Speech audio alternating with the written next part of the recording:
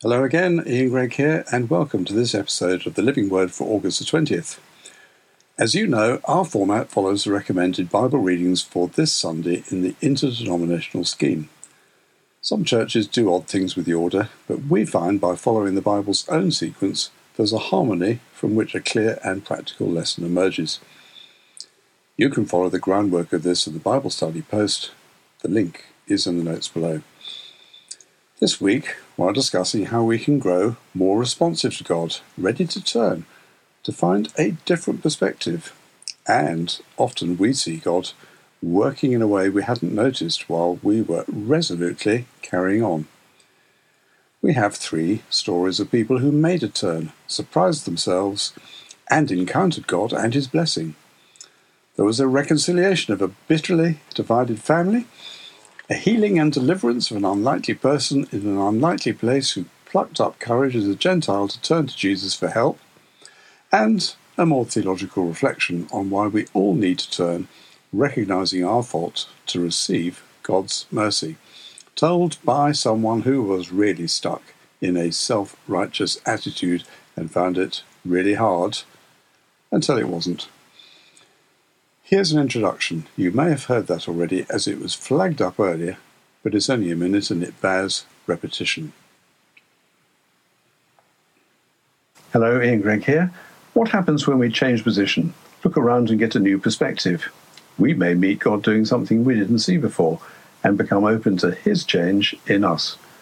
That theme connects 3 Bible stories we're looking at this week. First is where Joseph, chief minister of Egypt, meets a delegation of his brothers from Canaan seeking supplies in the famine, and he reveals himself as the annoying sibling they sold into slavery more than 20 years before, leading to a wonderful reconciliation. Then Jesus, away in a Gentile area by the coast, is approached by a woman desperate for his help.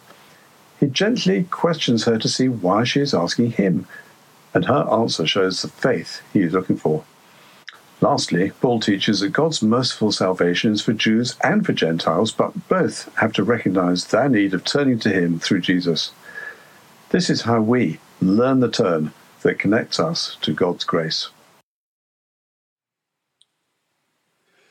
Okay, so we're now going to examine this whole life skill of learn the turn now as we take a closer look at the teaching from Joseph's story in Genesis, Jesus teasing out the heart of the Gentile woman who so needed his help. And Paul reflected on his difficult turn and how it comes to us all, whatever our background. As time goes on, 2 things can happen to us.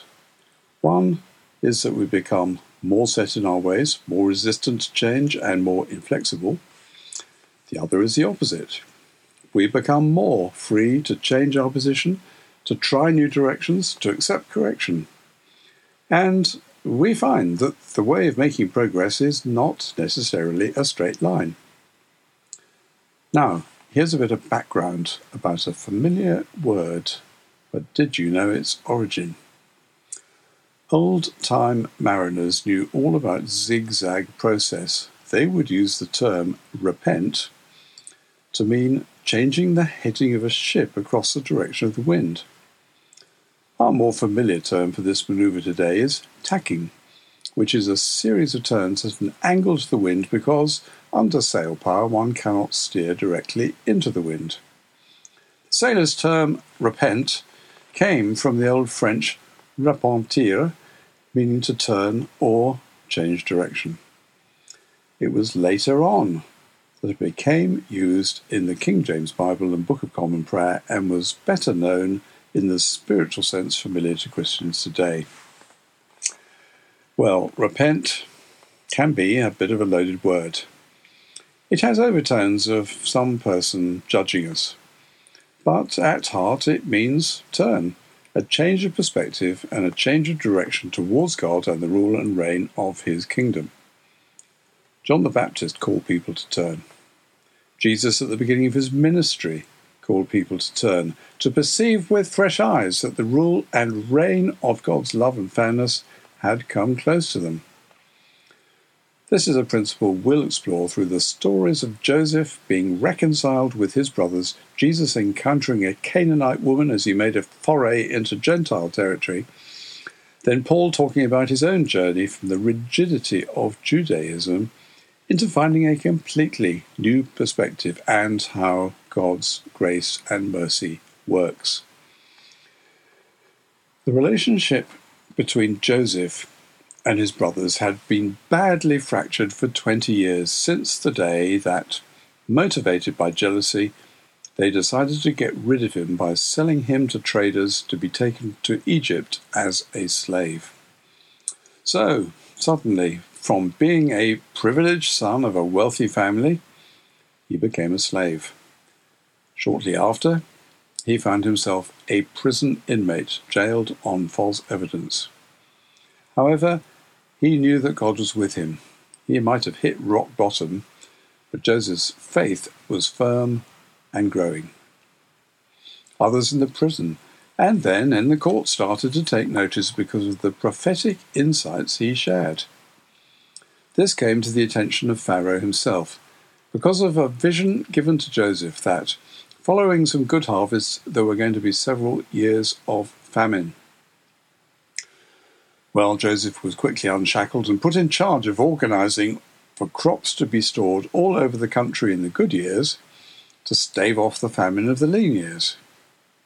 And when the famine did afflict the whole of the region, including Canaan, Joseph's estranged family made a trip to Egypt where they had heard there was grain to purchase. We pick up the story where a delegation from Canaan, consisting of Joseph's brothers, makes the humble request to the highest and most powerful Egyptian official, who then reveals himself as the younger brother they had treated so cruelly. They are shocked, frightened, and then amazed as Joseph welcomes them, forgives them, and shows them the sovereignty of God in allowing it all to happen. Reading from the Bible in Genesis 45. Joseph said to his brothers, "I am Joseph. Is my father still living?" But his brothers were not able to answer him because they were terrified at his presence. Then Joseph said to his brothers, "Come close to me." When they had done so, he said, "I am your brother Joseph, the one you sold into Egypt. And now do not be distressed, and do not be angry with yourselves for selling me here, because it was to save lives that God sent me ahead of you. For 2 years now, there has been famine in the land, and for the next 5 years there will be no ploughing and reaping. But God sent me ahead of you to preserve for you a remnant on earth and to save your lives by a great deliverance. So then it was not you who sent me here, but God. He made me father to Pharaoh, lord of his entire household and ruler of all Egypt." And so, the turning of the brothers to plead their need and the turning of Joseph from hurt and rejection to forgiveness releases an amazing reconciliation to take place.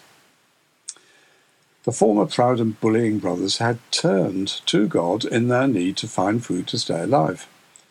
Joseph had turned to God in another way, from being the abused victim to being the one who had the power to forgive. And God, who doesn't turn, may, however, relent, as in this case where his judgment against Joseph's family was lifted and replaced again by his generous provision. We stay in Canaan for the next part of the story because this is where Jesus has travelled, well outside his usual territory, to the coastal region of Tyre and Sidon. Here, he is approached by a troubled Canaanite woman. The story is prefaced in Matthew's Gospel by a short teaching by Jesus about how we know what is in a person's heart by what they say. No one can profess to be righteous while our wrong actions and attitudes are defining them. Then, as the story unfolds, Jesus is approached by a Canaanite, Gentile woman, begging him to have mercy and to deliver her demonized daughter. The disciples judged this an inappropriate request on several levels and urged him to send her away. But instead, he gently engages her in conversation and asks her some questions to test her heart. So reading from Matthew 15, the woman came and knelt before him. "Lord, help me," she said. He replied, "It is not right to take the children's bread and toss it to the dogs." "Yes, it is, Lord," she said. "Even the dogs eat the crumbs that fall from the master's table." Then Jesus said to her, "Woman, you have great faith. Your request is granted." And her daughter was healed at that moment. It must have taken some courage for this woman to approach Jesus and lay her soul bare. In that culture, Gentiles did not generally approach Jews, and women did not approach men.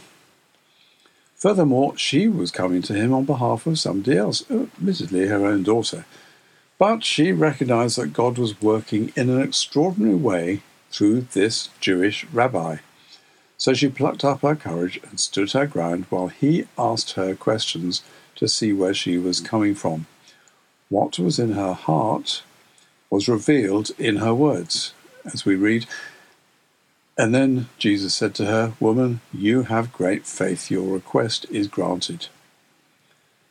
She turned towards God, and it seemed as if God had already started to turn towards her. And at that moment of turning, she encountered God's love and grace. In the next segment of this episode, we meet the insider-outsider question again. But this time we see it through the lens of Paul's experience. Brought up as a strict Jew, he had been proudly confident of his right standing with God until, on his way to Damascus to arrest any Christians he found there, he saw Jesus in a blinding vision. That's back in Acts 9. That encounter confronted him, broke him, and then transformed him. He could see that his attitudes and actions had been evil, off the scale as a persecutor of followers of the way of Jesus. Before we look at what Paul sets out here, let's just go back for a moment to Jesus' teaching in the earlier story as Matthew set the scene for the Gentile woman's approach.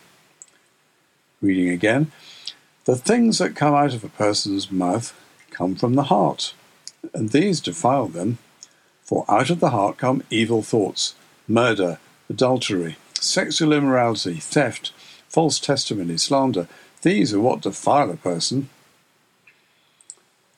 After that brilliant, blinding, life-changing encounter with Jesus, Paul saw his life and attitudes in a different perspective. He turned as he heard Jesus call to him and became shockingly aware of his own hypocrisy. And now he reflects on the historic Jewish stubbornness and God's corresponding mercy here in Romans 11. "I am an Israelite myself, a descendant of Abraham, from the tribe of Benjamin. God did not reject his people, whom he foreknew, for God's gifts and his call are irrevocable.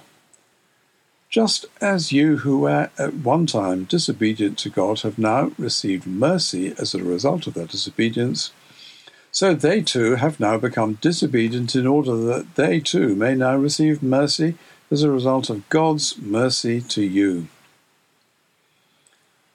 What Paul is saying here, it's a little bit convoluted, is that finding a relationship with God is the same whether for God's own people and their history with him, or for the Gentiles of pagan background.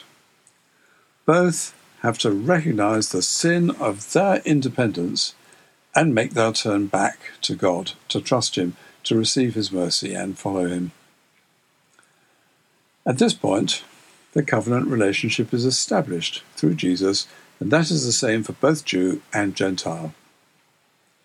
Now, to put that into our context, we cannot claim through parentage or church attendance or church rituals that we have any kind of right standing with God. Merely some steps in the right direction, maybe. That right standing only comes by our pledging, putting our complete reliance on Jesus as the one who has paid for our sins, giving our loyalty to him as Lord of our lives. As Paul has explained clearly in the previous chapter, faith rises up in us as a result of hearing God's words. God's word becomes real and alive within us, such that we respond in faith. And this is a response that we want everyone to know. The transition from the old life to the new is celebrated publicly in a symbolic death and resurrection, together with cleansing of water baptism. That is where we announce to the world that we have made our first and most important turn to God. Having found that relationship with him through Jesus, we turn to God throughout life, and again, we get on the wrong course, and God brings us back again. We face adversity and spiritual opposition, and we have to work against that. It's like being a sailing boat, always ready to alter course or set the sails differently, and often making progress by tacking. The Jews, as Paul reminds us, have become stubbornly set in one direction and couldn't turn from it. But when we have come to know God personally through Jesus, aligning ourselves with him becomes our intuitive action whenever we sense we need new direction to trim our sails to the wind of the Spirit again. This is a lesson in spiritual life of the greatest benefit, because this is how we learn the turn.